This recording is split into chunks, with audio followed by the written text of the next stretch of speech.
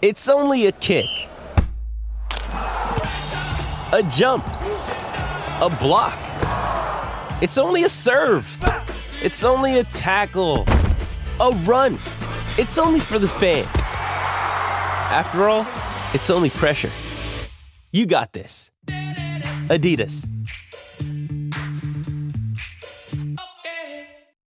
Mother's Day is around the corner. Find the perfect gift for the mom in your life with a stunning piece of jewelry from Blue Nile. From timeless pearls to dazzling gemstones, Blue Nile has something she'll adore. Need it fast? Most items can ship overnight. Plus, enjoy guaranteed free shipping and returns. Don't miss our special Mother's Day deals. Save big on the season's most beautiful trends. For a limited time, get up to 50% off by going to BlueNile.com. That's BlueNile.com.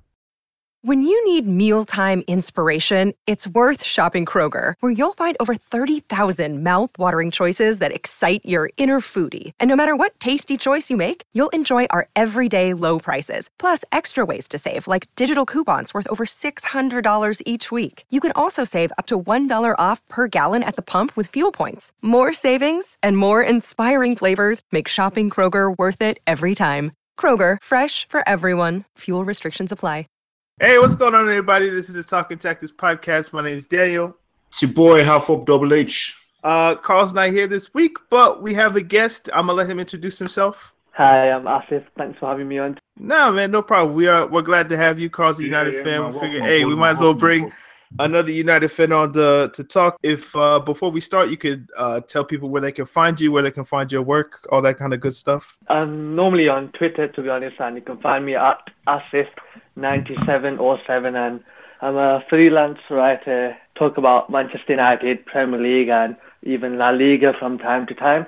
Cool. All right. So, yeah, Asif's stuff will be in the description of the podcast. Also, us, before we start, you can follow us at Talking Tactics on Twitter, Instagram, Facebook, SoundCloud. If you're on Spotify, follow us on Spotify. If you're listening on Apple device, subscribe. It's free. Before we get to the reviews, I'm going to throw in our Patreon stuff right here. If you want to look in the description of the podcast again, there's a link to our Patreon page where you can pledge a certain amount of money each month. $1 is friend of the podcast. $3 is you get Talking Tactics extra. The backers will get that when this podcast drops, perhaps even before, if I can get around to uploading it.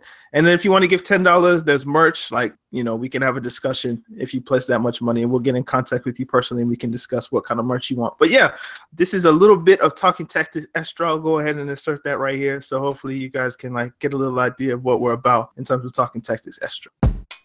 I was going to buy myself a PS4. I was like, we could play this, we could play that. I decided, you know what? I'm going to treat myself to some retro gaming. And I bought myself a PS2. And I've been playing Need for Speed Most Wanted. I've been playing San Andreas. Incredible game. Although it hasn't aged well for someone who is now, like, quote, woke. Let me tell you, speaking of woke, this is beautifully connected. I am a GTA obsessive. And literally every GTA game I play, there are only 2 GTA games that I've not played. San Andreas and the new one. Try and tell me what is the link between the new GTA game and the San Andreas game. They have black characters. Yeah, and I can't do a whole game where that's the character acting like that. I'm like, you know what? I can't do it. You don't know how much it's pained me that I did not play a GTA game. Painful. So you've never played San Andreas? Nope. Wow. $3, only $3 a month, and you can get, an extra 30 or 40 minutes with Have Hope, myself, and Carl when he's not otherwise disposed. These are the iTunes reviews. This one's from the United States, from Jan Beck. I listen to a bunch of football podcasts, and it's easy to get jaded, but Talking Tactics really offers something new in terms of level of seriousness, and more than anything else, insight. It doesn't fail to point out things that I haven't already heard, and for the most part, avoids too much nerdishness and general silliness. On the other side, one of the hosts, Daniel, in question marks, has the most brilliant, infectious laugh, which never fails to put me in stitches, and the generally jovial and sometimes combative vibe is a great combo. The hosts all have their allegiances, but maybe he means for the most part, it doesn't get in the way of the serious analysis. Long live Talking Tactics. Thank you. That was a bit long.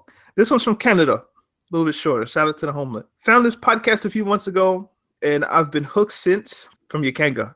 Great football podcast with interesting perspectives on the game, Will we hear you guys talk about MLS once the season starts? Keep up the good work, lads. All the best. We're gonna branch into the MLS ever, Double H, you think? Why not? It will be difficult. No. Why are you laughing? Why not? It will be difficult, but why not? Why not? And this is from Ashraf23 from Singapore. I've been listening to a few football podcasts, and I must say Talking Tactics is the best. I always look forward to every episode. The recent Mourinho episode was probably my favorite. Keep up the good job, guys. So we will, especially now that people are backing us on Patreon. Shout out to you guys. So yeah, those are the reviews. It's an FA Cup weekend. You guys know what we do on FA Cup weekends. We do a mailbag episode. So since we have a United writer, the first question is from Kwesi_20. His question is, at what point would Oli become the better choice for Manchester United?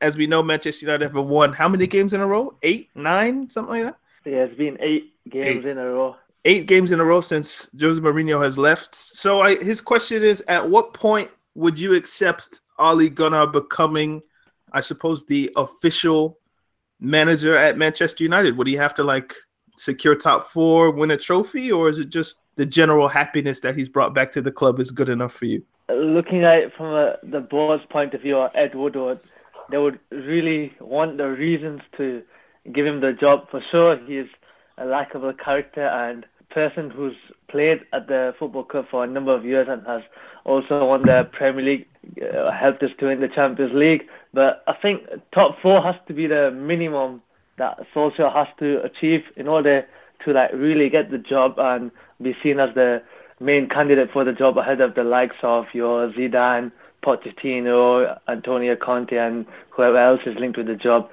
If Solskjaer is appointed as the manager, a director of football surely has to come in. Although Solskjaer is doing really well at the moment, the focus now begins to move away from the Glazers and Ed Woodward. When Mourinho was at the club for the final months, a lot of the focus was back onto the board and Ed Woodward of what a step will they take. Will the Glazers now sell the club now because they're on the decline, and will someone else come in and help to take the club to where it used to be? Mainly, they're just always about the money, and they don't have no footballing knowledge or sense. They're just busy in America, focusing on the sporting clubs and sporting teams they own over there, and they don't really bother about us. You hardly see them at any of the games, even if it's one of the biggest games against Liverpool or City of the season. So looking at it as a whole, like I was mentioning about the big games, I think it'll always be about the intent and the mindset of going to the big games, of playing possession football and playing to win the 3 points. As long as he shows that has to be a factor towards him getting a permanent job. For me, I think it's getting very close. I think when United beats Tottenham, I said you now have to pencil him in. You have to pencil him in at the very least. I think with the continued win and them beating Arsenal, he now has to be a consideration. Again, it's not there yet because, again, their biggest win was against Tottenham. I still feel that if Mourinho was in charge, they may have actually still beaten Arsenal. So, but Tottenham, that was one in which if Mourinho was in charge, United don't win that game, 100%. So I just think that it's a case of where he has to now really be put under consideration, because you have to say to yourself that how likely are you of getting Pochettino? Or are you now going to now take the risk of let's now try and find this well-known manager who has a history and everything, and he comes and he fails again. As of right now, this seems to be working. This seems to be the most confident and the most swaggerish that United have been probably since Ferguson. I mean, maybe there were a few games in which Moyes looked good with them and everything, but for a run of 7-8 games, it's the best I've seen United look since the days of Ferguson. Just the way in which they're playing and their consistency. So I'm already saying this right now. I said a smart bet is on United beating PSG. I think if you want a really smart bet, put money right now, tonight, right now. Go right now and put a bet on United beating PSG. Because if they win that, I mean, my gosh, it's why would you now go and look for someone else? If they were to win that game, go into the next round, if they get top, because my whole thing is that if they don't get top 4, but they play really well, do you still look for someone else? Because if he gets top four, that seals the deal. Based on where they were and they get top four, that seals the deal. But if they don't get top four, but everyone is happy with him, they enjoy him, they're playing well, but they're just lucky in getting top four. Because again, it's a risk. Do you not pay that money to another manager? He comes in, successful for like maybe a season, horrible for the next few seasons, and you're back to square one again. You know, someone's made a comment more. He said, so Lukaku pushed out wide right works. When I said United should try that and partner him with Alexis back in October, Double H laughed at the idea from Abdullah.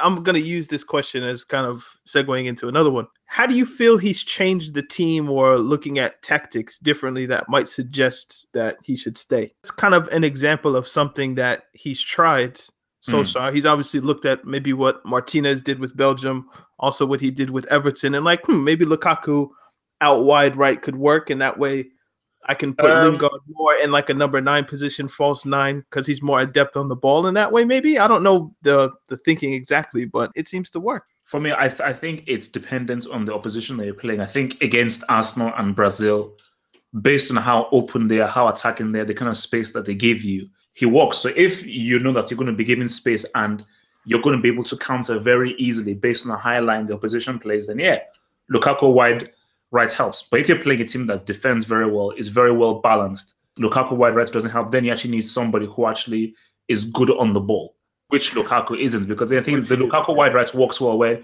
he's giving space, because I think Lukaku has shown that he's actually good at decision making and is good at making the right footballing decisions. So he's good there. So his football IQ is good, but his ability just doesn't match his football IQ. Normally, news doesn't happen on Monday, but this has been a special Monday. Morata's been loaned to Atletico Madrid.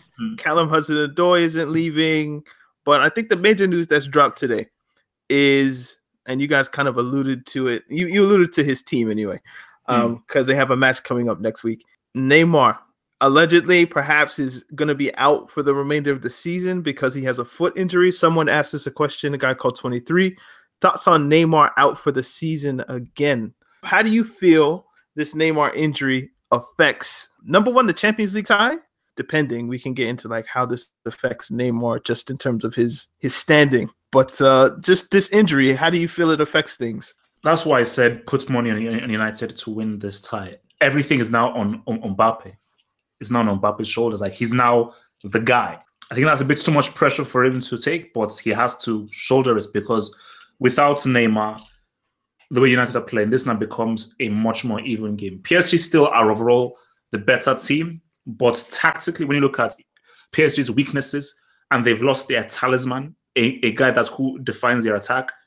I mean, my gosh, it's huge. It's a massive thing. So I think for Tuchel and PSG now, they're now sweating because they are seeing how United are playing, and they've been scouting them, and they're like, we're in real trouble here in both legs. So yeah, it is a huge, colossal, massive, monumental boost for United. Because I'm sure, like, when the draw first happened, Mourinho was still in charge. There was more like a negative energy surrounding the club, but now Solskjaer's come in, and you guys are now playing well.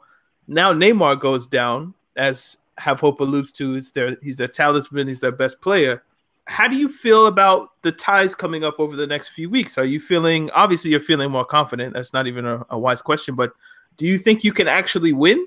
Chances have increased for sure, but you just never know these days when it comes to football. Like, it just comes down to small magical moments of brilliance that anyone can produce. Sometimes you can just it could just come out from a defender or a centre back out of nowhere, and you just think you didn't really expect him to score out of all people. But yeah, for sure, Neymar not playing well at the moment. It just seemed like he will be missing both legs, which does really allow Solskjaer to maybe use his tactics to another level once the fixtures come closer.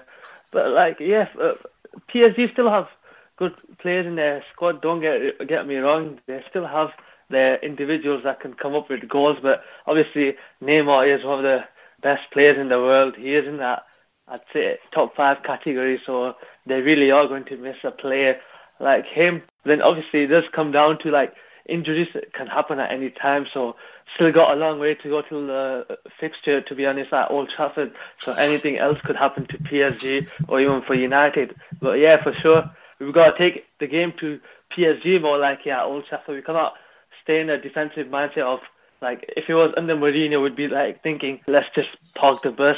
We could just, like, as long as we concede only 1 or 2 goals, then we should be able to maybe produce a magical comeback of sorts away in Paris. That's how the mindset would have been now. Majority of the squad would be now thinking, under Solskjaer, we should be able to take PSG apart at home, get a couple of goals. If we concede 1 goal, maybe so, as long as we can score 2-3 goals and then just take it from there. That's how the squad, the players and the manager would be thinking right now, to be honest. It's become more tasty over the past few weeks, especially with United's uptick. I think a lot of people saw that match as a formality, but it isn't quite. Do you guys know the thing about Neymar's sister? Have you guys read about this? No. Where every March 11th, that's Neymar's sister's birthday. For the past 5 years, well, certainly the past 4 years, he was suspended, had injury.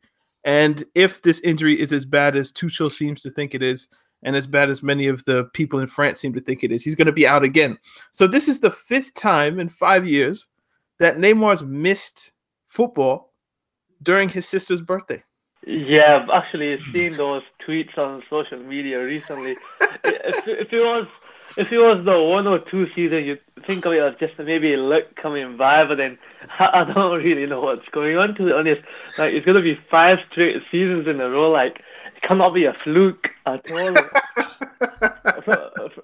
From a United fan point of view, I'll be really happy with that, to be honest. But, like, obviously, as a normal football fan, you'd be there thinking, like, what's going on here? Like, really, what is going on? It's just odd. It's odd. He's been injured at the same exact time for 5 years straight. Well, he's been injured 3 years straight, and before that, he was suspended for 2 straight seasons. So there's like a conspiracy theory of sorts that, like, Neymar loves his sister so much that he always just gets injured or gets suspended. That way, he can spend time with his sister for her birthday. It's weird. It's not as weird as Oscar and his sister. That's even more weird. I don't know what's up with Brazilians and their sisters, but yeah, I just figured I'd bring it up because it's funny to me. So, Shady McGrady, MF Bain 301, thoughts on Pochettino basically saying winning trophies doesn't matter. Loser's mentality. Simple. Like that's simply a loser's mentality. That's brick status. That's brick theory. Like, you can't say that top 4 is not a trophy. Never has been, never will. So I don't know this new cool thing now, like, oh my gosh, top 4 is a great achievement. Yeah, it's an achievement. It's not a trophy. And it will never, ever, ever be a greater achievement than a trophy. So, so like someone's also asked Aaron 20, when is the proper time to announce that manager in North London, not the Red North, so obviously he means Tottenham, is a flop? I mean, really. And then someone else asks, Red 1-200. With Spurs out of all domestic cups this season, what are the odds of them possibly winning the league or the Champions League this season? Or do you think it's an impossibility? I guess people are getting at, like, Spurs are basically going to go trophyless again. And then the manager comes out and says winning trophies doesn't matter. And to me, I'm more like, there's a theory that Asif kind of pointed out that, like, if Solskjaer doesn't do well, then you have Zidane's out there, Conte's out there, Pochettino for the Manchester United job, perhaps. If he was managing Manchester United with the history they have, the players they have, the money that they have, would he come out and say trophies don't matter? I don't think he would. So part of me thinks he's saying this only because Levy hasn't given him any money. They're supposed to be in their home stadium. They're still at Wembley. The squad hasn't really been improved. It's a good squad. It's probably the first 11 is one of the best 4 in England. But it's more like, because I manage Spurs, trophies don't matter. And now people are kind of extrapolating that as, like, that's his outlook on football in general. And I just want to get your guys' thoughts on that. Like, what do you think he actually thinks? Do you think this is what he believes? Or do you think this is just what he says because he's Spurs manager? I think it's more towards, like, he's trying to make a point that this is where he can take Tottenham. If you look at it as a whole of the main teams in the Premier League, if it wasn't for Pochettino, I think Spurs would easily be in the top 6 instead of the top 4. Like, once Arsenal, United, Chelsea get back into their A game, Spurs are completely out of the top 4. So, to be honest, you shouldn't be taking away what Pochettino's done for Spurs over the last couple of years. But other than that, you got to look at that he hasn't brought any silverware. Like, no matter what, like in the FA Cup, it's always been maybe in the semi-final where they lost. And then in the Capital One Cup or EFL Cup, whatever you want to call it now, they're just not being simply good at all. But then it's not like he's just picking a bad team on purpose or his team are not showing up. Like, injuries are playing a part, but like the fact that he's not won 1 or 2 trophies over the last couple of years will have like a lot of the rival fans stating that he's just not good enough to manage a team like Barcelona, Manchester United or Real Madrid. He's trying to make a point to Levy that this is how much he can do unless you're willing to splash the cash, which he's not done at all during the January transfer window, although it's nearly coming to an end. When he was linked with the United job in the press conference, it was about a month or so ago, 1 or 2 English journalists were asking him questions and he didn't respond at all. He didn't even say that his main focus is at Tottenham and he has no aim of moving to another club anytime soon. It just feels like a bit that Levy and Pochettino maybe just trying to like get at each other maybe. But this is where Tottenham's standard is now under Pochettino. After the Pochettino era, they'll go back to reality where they'll be finishing outside the top 4. I mean, you can ask any Spurs fan, they'll probably say that Mauricio Pochettino is probably the best manager that's coached them in probably about a long, long time, which says it all considering the fact he hasn't brought any silverware to the club as of yet. And this is a question we've always talked about, but I guess we haven't talked about it in a while, and maybe you've rethought things. Do you think Spurs need to win a trophy in order to validate this? It depends what they want, and this just goes back to Levy and how you view the club. Do you view the club just as a business? If you view it as a business, it's great. Net spend is cool. You're competitive. You actually are overachieving. Great. If you're doing it as a business, all great. If you view it as a football club, a competitive football club, any club that is competing and getting close to it needs to invest. You're like, oh my gosh, we're so close with these players. Okay, we need a player here, a player there, a player there. Then we can really get there and really do his whole thing. Like for Pep, he was like, bam, boom. We didn't really do too well. That's my first season. I need this defender, this midfielder, this, and that's for us to improve, for us to really close that gap and to make that leap. So it's really dependent on Levy and how Levy views the club, And I think for me, he views it as a business, and because he views it as a business, he's like, mates, you're overachieving. You're in a position where they should really be based on the other teams that are around you who have far more money and a far deeper squad than you. So again, it's like, it's fine. I mean, as long as our business graphs and model look good, then we're all cool. So for Tottenham and for the kinds of players that they have and so forth, you have to strive for more. You have to strive for more. If you can't win trophies, then what's the point? Because for me, I've come to the realization now that should we really be praising Harry Kane without a trophy? Like, should we really be calling him world class without a trophy? This is going to go someplace I don't want us to go. Are you saying that you have to win a trophy in order to be world class? I think I'm getting towards that point. Either I don't know what the right term should be, whether it's world class or elite. For me, I don't think Harry Kane should be allowed to eat at the same table as Suarez or Lewandowski. I don't think he should be. I mean, he can be in the corridor or something, but he can't be allowed on the table. Go to the kids' table, but to the main dining table, the main place, nah, you can't be allowed there. So I don't know why I should just praise a dude for scoring loads of goals, but if not scored a goal that has helped the team win a trophy. This is the thing about Tottenham, and I think Asif kind of alluded to this. Like, Tottenham's level isn't supposed to be trophy winning. Their level is supposed to be seventh through like 4th, maybe. Mm-hmm. Like at best, that's their level. And Pochettino has come in and installed a system, installed a way of playing. I forget exactly like his ethos, but it's just the energy that he brings has caused this team, this collection of players, to play probably above what they are. So should you expect a team that's playing, and you even said it yourself, that are playing above what you would expect from? Well, then if they do that, then that should give you more onus to actually invest. Because if I'm a chairman, I'm like, my gosh, look at what my employee is doing with such limited resources and how he's getting over and beyond the resources. My gosh, this guy, he's earned the right to get more players. And let me go into my pockets, maybe go slightly into the red to give him more players, because this guy, employee, it's almost like if you're in a business, if an employee does really well, you have to reward him. And with regards to football, I think that Pochettino's reward would be, I'm going to now give you the funds in which to actually improve the team so you can be fully competitive.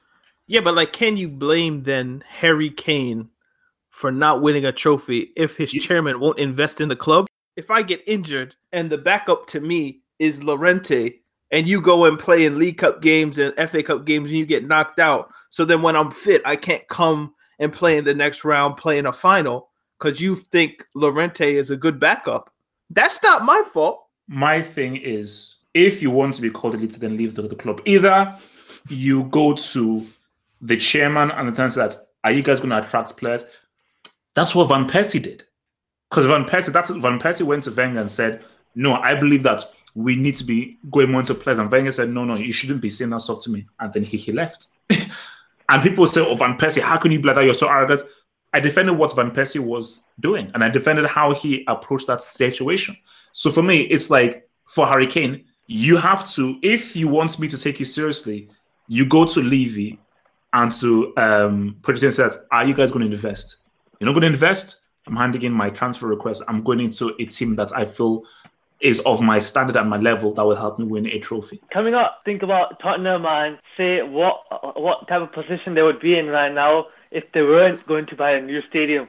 So, for instance, they could just be back at White Hart Lane, where they made it a fortress before they had to leave, and maybe they could have just had another 100 or 150 million to spend, but would Levy be giving that much money to Pochettino to spend, or would he be like keeping it to himself? That's another question to like think about. Like maybe push for a league title there, like a league title challenge, maybe just to win a FA Cup or EFL Cup before deciding to move to the new stadium in a couple of years' time. Tottenham, the only thing they're missing is just the squad depth, and maybe, like, of course, a winning mentality is required to win any cups or titles for sure. But like 3-4 players in the squad as a squad options, as someone to rotate around for Harry Kane, for maybe Heung-min Son or Christian Eriksen, like, it's now led to like a lot of bad situations due to injuries, been forced to bring Llorente back into the team.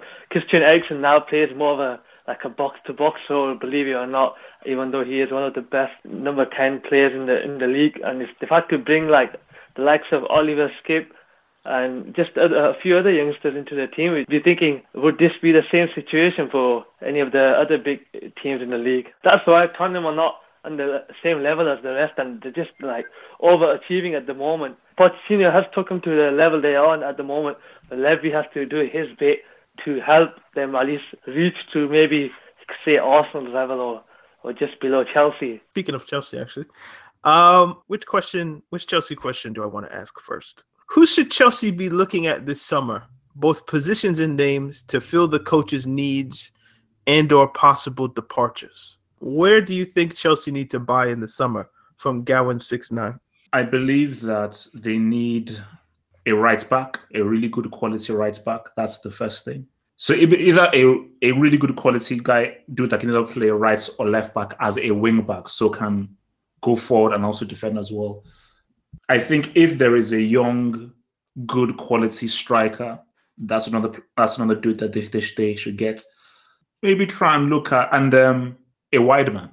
So I think like a wing back, a striker, and a wide forward. I want to say, I mean, if we're actually just going to look at this like in-depthly, they need a backup goalkeeper because Caballero isn't good enough, really. They probably need a center back if Luiz isn't going to sign a contract, if Cahill's going to go. Maybe you bring back Zuma, but I don't know if the club trusts him in that way, which is a shame. If Ola Aina, I'm actually going to go really in-depth in this. If Ola Aina is going to stay in Torino, then you do need a right back, as Half Hope says. I would like to see Alonso sold. Alonso didn't start the FA Cup game, which means Emerson is probably going to start the game. So maybe Sarri's kind of come around to the idea that maybe I should give Emerson a chance. So I don't want to say Chelsea need a left back necessarily because I haven't seen Emerson, but I'll let you get your point before I continue. No. For me, no. My thing was, I forgot it was success. But basically, no, 100%. Like Alonso, he 100% like doesn't work. Like he 100% doesn't work. And I think that with Emerson, again, you saw how different it was. And my thing. Oh, sorry, that was my point. Emerson, 100% give him a chance. But my thing is that Azpilicueta can't run. He's very dependable, but he can't move. He's just a good defender. So literally, you're getting nothing from the right back position because he's extremely predictable based on how limited he is with the ball and how little he can run. You see why I wanted Moses to just accept his fate, and he played right wing back, and he was better defensively than he was in the wing part. So I was like, why don't you just accept your fate and pull a Ashley Young, pull a Ashley Valencia, Antonio Valencia, and just understand that you're a failed winger. No disrespect to your Nigerian brother, whatever the case may be. Just understand what you are and just accept your role as a right back. And he would have been far more dynamic than Azpilicueta and Zappacosta for that matter. All he had to do was swallow his pride and become a fullback, and he didn't do it. Let's say Moses is in the team. Where does that leave Azpilicueta? So you say Azpilicueta with Luiz in the central defense, or Azpilicueta would be the number one backup for all positions. Oh my God. You wouldn't even put him in the team. He doesn't fit. As you said, he's slow. He's not great on the ball. He's just a really good defender. He can play left back. He can play right back. He can play center back. If you need a space to fill, you need rotation, someone gets injured, he's perfect to slot in anywhere. You need him. Wow. That's bad. I'm being ruthless. I mean, but he's... The very fact that you would have Luiz and Rudiger both ahead of him in central defense, the fact that he'd be on the bench if Moses was our right back, I mean, that's deep. I think Luiz and Rudiger are far better on the ball than Azpilicueta, and you need people in the team that have an eye for a pass, especially if Jorginho is just going to be passing backwards and sideways most of the time. So, central midfield, I feel like Chelsea are good depending on if you can get rid of Kovacic, if you can get rid of Barkley, maybe you need one. You can bring back Mason Mount if you want. Bakayoko's not going to come back. He's going to stay in Milan. You know what? I'd like to see Marco Van Ginkel be given a try in a number 8 role somewhere, but I feel like Jorginho, Kanté, Loftus-Cheek should be the 3 moving forward. We're going to have to see what happens with Hazard in the summer. We're going to have to see what happens with Higuain, Giroud in terms of those attacking situations. The most interesting thing is what happens with Callum Hudson-Odoi. If I can make a little transition here, someone asked a question, what's the better deal for each club excluding merchandising? Shout out Kadeem. Pulisic to Chelsea or Hudson-Odoi to Bayern? And someone says Hudson-Odoi is staying at Chelsea until the summer. So it came out today from the German press, I believe, Bild, reputable German news source, that Hudson-Odoi is not going to be leaving Chelsea for Bayern Munich this transfer window. And they're going to try to make something happen in the summer, Bayern Munich. So I guess that's good news for Chelsea fans that maybe Hudson-Odoi has a little bit longer to maybe be coaxed back into staying, perhaps. But Kadeem asked, Pulisic to Chelsea or Hudson-Odoi to Bayern? What's the better deal for each club, not including merchandising? Pulisic is not the finished product as of yet. You could say the same about Hudson-Odoi for sure, but maybe Bayern Munich he'll develop in a better way, like you've seen with your Reece Nelson and Sancho so far this season in the Bundesliga. But when it does come to the big teams in the Premier League, it's really hard for the young players to get a chance. And if Pulisic does come in, he'll maybe just be squad rotation for the time being, because then Bayern Munich, they're really good when it comes to helping the young players to develop into the next level and help them to progress so well. Although they've maybe had a few issues with 1 or 2 youngsters here and there, but they did well with Kingsley Coman once upon a time. Kimmich, over the last couple of years, he has been really good. It just comes down to if Sarri just now gives up on Pedro and Willian, Pulisic has to be an instant hit in the 1 or 2 games he gets, maybe during the pre-season tour or the 1 or 2 first games of the season. He has to just hit the ground running, which is easier said than done, considering he's still a really young player and he's not the clinical type of winger that many might think he is. Good question to ask, to be honest, but I'd say Hudson-Odoi at Bayern Munich could probably hit the ground running better than Pulisic, more towards the amount of game time he'll receive due to Bayern having aging wingers at the moment. Whilst at Chelsea, it'll be really hard for Pulisic purely because it just seems like Pedro and Willian starting in the right wing position will just keep on going for some time. Oh, Hudson-Odoi to Bayern easily. That's easily the better move. Because just to reiterate what Asif was saying is, you look at just Bayern is just, it's a better run club. It's bigger. It's more prestigious. From already what I've seen, I think that Hudson-Odoi has a bigger upside to Pulisic. And again, for Pulisic, is like I cannot guarantee that his physical build, his gameplay, and everything, he would work well in Sarri's system and in the Premier League. You know, the Bundesliga is not as ferocious and as intense and as physically demanding as the Premier League is. And Sarri's system isn't as free-flowing and there isn't as much running and space as Dortmund's system under Tuchel that Pulisic was playing for. And for Hudson-Odoi, he's actually very similar to Kingsley Coman, as in they play in a very similar way. And I do feel that maybe he could actually do what Coman is doing, but better, because I think Bayern don't really trust Coman. So there is definitely a place for Hudson-Odoi to work, and I would see his football and playing style working for the role he's required for at Bayern Munich, as opposed to Pulisic with Chelsea. I think I already gave my answer, Kadeem. I'm gonna go with Hudson-Odoi to Bayern because one, I think Asif is right when he points out Pulisic isn't a prolific player by any stretch. Technically gifted for sure. America's best ever player. Yeah, I mean, Kadeem wisely points out, like, merchandising aside, because if you include the merchandising, then obviously Chelsea buying, as Hafo puts it, the best player America's ever produced is smart fiscally, and you're bound to get a bunch of sponsorship deals and whatnot. But if you're just looking on the pitch and what each club needs, Chelsea don't need a right-footed right winger who doesn't carry a goal threat. If anything, they need a left-footed right forward who does have goals. Shout out Nico Pepe from Lille. I don't think it makes too much sense on the pitch unless Hazard is leaving and they think we'll put Pulisic on the left and kind of take advantage of him having a right foot in that way. But still, you're still not getting enough goals that the team needs, especially if the striker situation has question marks around it, because Higuain's just alone. Morata's gone now. Who knows what's going to happen with Batshuayi? Giroud is now coming out and saying, like, they're playing Hazard at number 9 instead of me. Like, I get it because he's good, but I'm a striker at the end of the day, so maybe he's going to go because his contract is up at the end of the season. So you need goals, and Pulisic isn't going to give you goals, so it doesn't make sense on the pitch for Chelsea, whereas Hudson-Odoi makes a lot of sense, especially as you guys pointed out, because Ribéry's gone, Robin's gone. And as we keep pointing out, like Coman, if he gets another ankle injury, that could be the end of his career, perhaps. So the winger spots at Bayern are more attainable than those at Chelsea. And I just think Hudson-Odoi is just a better player, and he's younger. Pill Bill at Black Emoji. Since when have youth players been entitled to getting games without earning opportunities or proving themselves? So just like, how can you prove yourself if you don't get games? Would be my kind of response to this question. So this is obviously in response to the whole Hudson-Odoi thing. Yes. If I'm reading this question right, I guess he's like a bit perturbed at Hudson-Odoi for thinking he's entitled to playing games, and he wants Hudson-Odoi to prove himself.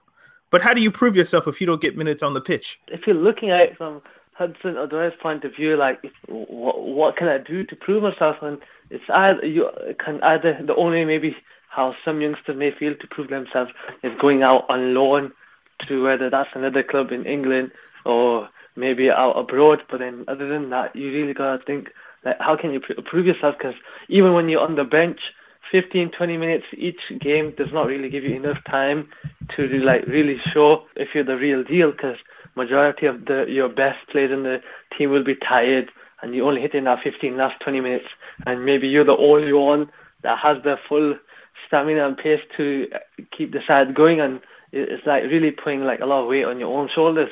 So it's really hard for youngsters nowadays, but some English players are now learning to move abroad and just take that tough decision, even though the language barrier, a new league, they do come down as either positive or negative for some youngsters. But now the young players are now learning to take these challenges on. Some things that even the likes of, say, Wayne Rooney didn't do, Steven Gerrard or Lampard or Scholes didn't do during their young early days. So you gotta give a lot of credit to like Sancho and Reece Nelson for moving to the Bundesliga. And if Hudson-Odoi does the same, only people that would be disappointed would be the Chelsea supporters, and the rest will just be happy to see another young talent prove themselves abroad. I try my best not to read tweets. I try to recount them, but you know what? I'm gonna read a tweet today. All right, so some account who's mildly popular on Twitter said the following: who discovered Cho being Callum Hudson-Odoi? Who gave him the facilities to develop his talent? ? Who gave him all the tactical medical trainings? ? Who gave him good money at such a young age? ? Who made him worth $35 million today? ? The club. And this Carl isn't here, so I can use this word. This triggered me to a point. Like, and I've been holding this argument in for a long time. And I read the tweet and I was just like, you know what? Fuck it. I'm gonna put my tweet out of some shit that I've been thinking about for a while. Excuse my swear words. And this is what I responded. And I'm just gonna read my tweet. Cho made himself who he is through his own hard work. Hudson-Odoi isn't your nigger. He isn't Chelsea's slave. Stamford Bridge isn't a plantation, last I checked. If he wants to leave, guess what? Oh my God. If he wants to leave, guess what? He gets to make it happen. You guys simply need to get a grip and deal with it. I've been holding this in too long. Some of you really treat footballers like they're your chattel. The moment a player gains a percentage more power than they're normally afforded, some of you start losing your minds, talk about be grateful. Look at what we did for you. How many footballers have come through Chelsea's academy at this point? Thousands. If Chelsea are just cranking out Hudson-Odoi, Levin Tallis, please show me where they've been hiding at. Cho is using Chelsea. Fans don't like it, but he and his team are playing a perfect game. I don't know. I don't understand the mentality of people who are like, we gave everything to you. You should be loyal to us. Like, nah, this is my career. It's my life. I get to do what I want. Like, you don't own me. You know what I mean? Like that entitled attitude just really pisses me off, man. That's not because that is the undertone that I have been seeing, because I just see a lot of people, because people don't understand how football works. And I think people need to understand that this is a business. I wouldn't try and say this without sort of being too harsh. Be harsh. Okay, no, fine. Okay, I'll be real. You have a life beyond this club. If your club is your be-all and end-all of your entire life, your life isn't very worthwhile, and it isn't, and it isn't that's great. As a human being, there should be things much more important than a flipping badge and a flipping institution that represents trying to get the ball inside a fishnet. So this belief that a young black man who has an opportunity to further his career because a better institution wants him, how can you begrudge him that? And as you said, you can have the best facilities in the world. The best facilities in the world will still make Morata a brick. I'm sure Morata had all the access to the best attacking coaches, the best psychologists. He still missed. So you can have the best facilities in the world. Football training works based off the effort you put in. Balotelli could have been one of the best strikers of his generation. And Balotelli, I'm sure, had access to the best trainers, coaches who would have done everything to get the best out of this amazing talent. You know what? He didn't put the efforts in. He didn't put the work in. And therefore, he never really realized his talents. So no club, as I said, owns you. You're not indebted to any club. That is a pile of crap. I feel you should be indebted to your country, because I do really believe in your country that gives you values, that gives you an identity and so forth. But even with countries, that's a whole separate thing. A same club that will spit you out and throw you out whether you like it or not, a same club that has about half of the world's population out on loan. So It's common. Seriously, like so basically when guys talk like that, they're talking from a very narrow-minded, tribalistic point of view. So it's just it annoys me. In the same vein, but moving on. Thoughts on Arsenal's ambassador's friend referring to Alex Iwobi oh god. as a gorilla from AJ Cool 16. If you guys don't know about this, famous Bollywood actress, one of her friends was like, Alex Iwobi's a gorilla. Evolution must have stopped with him. Something, this and that. And she was like, ha ha ha. Something. I don't know why we still have him in the team or something to that effect. And she's an Arsenal ambassador at that. And then she came out and said, "Oh, it was my fault. I didn't understand." Da da da. Are you for real? Yeah. It's God. just a PSA to anyone who doesn't know. Like, don't put black on your face. Number one, and stop calling black people like monkeys and apes. And that's just not cool. Okay. I guess we can kind of leave that there. We don't have to go into it. It's quite simple. All right, so let's do the rest of these questions kind of quick. All right, and this one's just a statement from Just Jeffrey, not a question, just a fact you need to know. Adil Tarat is the GOAT. Thank you. Wow. He could have been really, really good, but again, he's just kind of one of those wasted talents. Apart from replacing Ronaldo, what do Real Madrid have to do to get back to the top of La Liga? Obviously, everyone knows Florentino Perez, and he has always had his own way when it comes down to a lot of the things of how the club is run. But I think there's more to it than the Ronaldo departure of how the club were being successful. Like, it just did come down to a bit of luck in the Champions League, because I think there's always that question of what's more hard, your league title or to win the Champions League. I think obviously everyone tends to have mixed opinions on that. I wouldn't go too into that, to be honest. I'm sorry. I read Apple's tweet.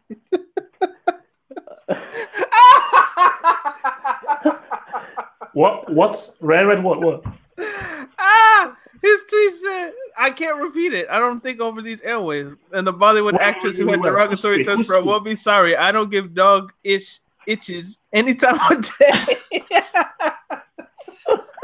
I'm sorry, Asif. I'm sorry. I ruined your play. Back to Real Madrid. My bad. I'm sorry. Yeah, so back to Real Madrid. You got to look at how the squad's been like going along. Like there's always more to Ronaldo. Like there's always more to Real Madrid. To Ronaldo. Before Ronaldo came in, they still had their great players, and they did win the league title and the Champions League for sure. Like, although Ronaldo did take him to that next level of being champions of Europe for such a long time, but you got to look back at their squad where they're all missing players here and there, how they can just become the Real Madrid they once were known for. Now it just feels like a team that are just getting along with their fixtures and just miss and hit in some of the games. Like, when you look at the midfield, for sure, Toni Kroos and Luka Modric are world-class players, but you just got to look at how they are like declining in some ways. It's not easier to reveal these reasons, but like it just comes down to like how important it is to having a footballing system. Without a footballing system, havoc is caused, and you can just see it with their defense. They've always had defensive issues. You just like sometimes look at Ramos and you just think he's just 1 second away from being sent off, and then you just look at how Real Madrid have been forced to use Marcelo as like more of a winger, even though he's a left. Like, for sure, they're not creating enough chances as they used to do, because a lot of the oppositions were focused on man-marking Ronaldo, making sure 2-3 players are on him, so then the less amount of chances he gets, the less amount of goals the opposition concede. But you just got to look at like how the team have been coping. Like, I think they've probably conceded more goals than I think it's probably more than Getafe at the moment, and like the attacking quality, they do miss Ronaldo for sure, and it's their fault for for now they put a lot of the weight on Vinicius Junior's shoulders, because he's just a young player and he's like in a similar position to Pulisic. He's not at the finished product of being a regular starter for Real Madrid, although he does deserve to be in the first team lineup for sure right now, because Gareth Bale's injury prone here and there, and they have the Lucas Vasquez and Asensio who are simply like drifting away from the potential path they had in the Zinedine Zidane. Although Benzema's had probably having one of his best seasons in recent years, to be honest, mainly because everyone thinks now Ronaldo's gone, the real Benzema's unlocked. But there's a lot of issues with the team at the moment. Like, you could say that Isco's not like, he doesn't fit really well into the first team lineup, which is quite a surprise. But then you might be missing James Rodriguez, a really good set piece taker, and so on, who's really good in the final third of the pitch. So Real Madrid have overall not really planned life after Ronaldo either well, which is why they're all just now the main reason to why whenever Real Madrid lose, or if they go out from the Champions League anytime soon or something, they'll just be like, oh, this is now the aftermath after Ronaldo's gone. But it's purely come down to the planning. Like, Perez should have known that Ronaldo wants to leave, and because they had some small type of beef, if you would like to call it. I think Perez should have really known to keep a lookout for someone that can bring in 20-30 goals a season, which is now what they're missing. Because before Ronaldo left, Benzema was probably just about getting 10 goals average in the league every season. Then Lucas Vasquez, Asensio, Asensio has potential for sure to be a Real Madrid regular starter, but you gotta look at what the team that they used to once have, when they used to have the likes of Di Maria, Özil.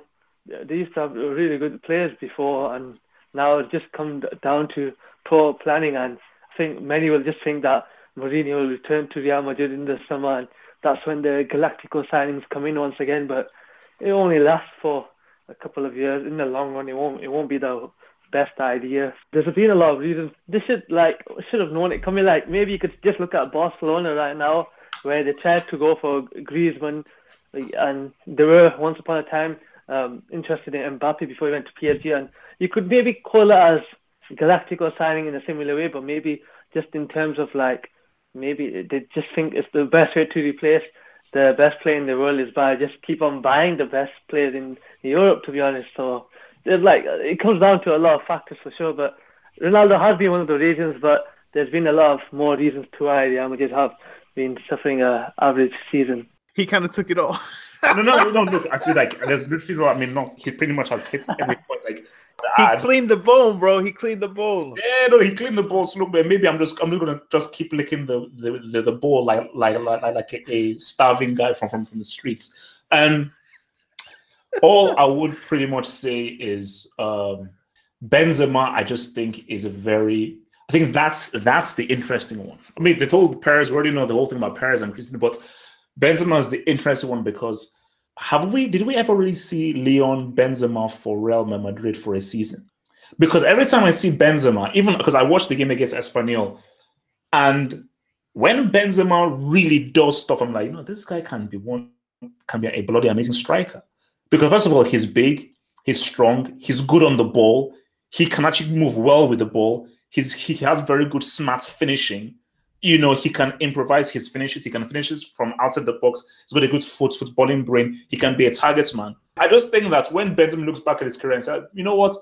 I don't think I ever really lived up to my real potential. Because I think if he truly did, Real Madrid would win more La Liga titles for sure. For sure. I think there was one where they were 1 or 2 points behind Barcelona. If Benzema really played up to his standard as a striker, easily Real Madrid will win a lot more La Liga titles, for sure. So I think the key thing that they need to get Icardi. So yeah, that would be wise planning. But again, I just think Real Madrid are this is a investigatory. No, that's not a word. It's a season of investigation. I would say who do we keep? What do we need? Which manager do we get? And then they go again. I think this is just a kind of a write-off. But if they can win something in the meantime, then go for it. All right, so there are 2 questions left that we want to do on this. Let's go with this one. FG, Football God 26. Rank these from most likely to happen to least likely to happen. All right? I think let's start with least likely to most likely. Ronaldo wins a Champions League with Juventus. Neymar wins a Champions League with PSG. Messi wins an international trophy. So which is least likely to happen? From Ronaldo wins with Juve, Neymar wins with PSG, Messi wins an international trophy. The least likely to happen is Messi wins an international trophy. Same, purely because of the fact you just don't know if like Messi will be like it's just a long way to go till the next World Cup, and anything can happen from now till then. No, I think that ship has sailed for as Yeah, far as... so least likely to happen, we go Messi wins an international trophy. All right, so what is the most likely? You know what? Okay, look. This is a cheat question. So look, we already know what is most likely to happen. No. The two other ones he chose, there's no chance of them happening because PSG are a bunch of losers in the Champions League, and Messi is an international flop. So. Do you know what? That's a stupid question, personally. I think Neymar is more likely to win a Champions League than Ronaldo. No, he's not. No, wait. With PSG or just a Champions League full stop? No, it says Neymar wins UCL for PSG. Ronaldo wins UCL with Juve. Do you guys really think that Ronaldo has how many seasons at Juventus?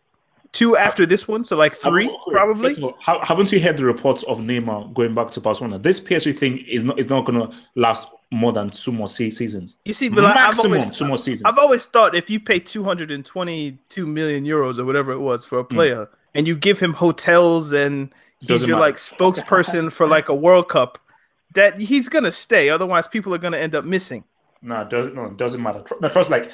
I just from what I've been reading and everything I've been looking at the whole thing, maximum 2 more seasons at PSG, max. I don't think it's as unlikely as people might think that Neymar wins a Champions League. It's not happening. And look, this dude could end up winning this bloody thing this season. Like he could, he could. If it's this season for sure.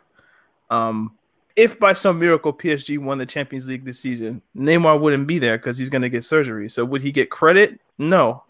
So because they'd have to go through all of the knockout stage without him, he wouldn't get his credit. So obviously it's an FG question, so we know what the answer is. But Messi winning an international trophy, isn't there a Copa America this summer? I was going to answer as Messi being maybe likely, but when it comes to international, does Copa America count, or are we just going to focus on the World Cup? That's why I was in both minds about that one. But it's a question in search of a particular answer. All right, so last question. Is it possible to escape brickness? And if so, how does one rid themselves of that mantle? From Kwesi. Oh, no. It's not. It is. I mean, some people I don't think can. I think Janssen will be a brick for the rest of his life. But there are people, like if you're in class... If you're a scholar, it's going to be... I don't think there's ever been a guy who's made it to scholar level who's actually ever left the academy. But if you're class A, class B, class C, yeah, you can rid yourself of brickness. With hard work, like look at Lukaku. He's been in and out of the academy. So, but if you're like a scholar, once you get that status, like basically, Sampoli, I think he's stuck with that for the rest of his life. It depends on how much of a brick you are. Is Emery not like a permanent brick because of what happened with PSG and Barcelona? The badge is still within the academy confines, the badge. But as far as Emery goes, you know what? I put him in there when it happens, but he's been doing good work at Arsenal that has earned him his place out of there. But he's still, you know what? It's the brickness still surrounds him. It still follows him. So, see, this is the thing, and this might be the misconception about the Brick Academy. Like the Brick Academy is a place, at least from what I've heard, that like they're trying to get the brickness out of you. Yeah. Like you go to school to learn, and then you leave the academy. It's not a place where it's not a prison. No. That's the point. It's the whole point of the academy isn't like, oh my gosh, we want to keep you here forever. But no, as it says on the mandate, we are here to try and rehabilitate. It's a rehabilitation center. We're here to remove the brickness from you. So as much as I want you to stay personally, because I'm a bit sick in the head, people actually want you to leave the academy. They actually want you to suspend and they want you to leave. Like Sterling was a brick for like almost like a season. This guy is now tier 2, which is crazy. So yes, Kwesi, you can escape brickness, but you have to work hard. So Asif, we really appreciate you coming on this week. Good time, smart guy. Where can people follow you again? So on Twitter at ASIF9707. Ah, cool. Yeah. So his link to Twitter will be in the description of this podcast. Go follow him, check him out, read his writings. Yeah.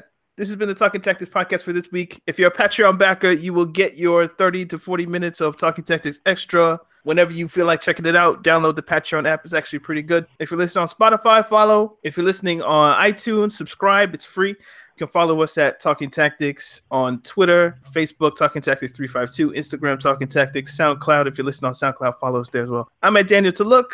Half Hope, where can the people get you one time? You can find me at Half Hope Hots, man. Carl should be back next week. Talking Tactics podcast, sometimes funny, sometimes serious, always football. Indeed. Cheers, we'll see you guys next week. Peace out. Sports Social Podcast Network.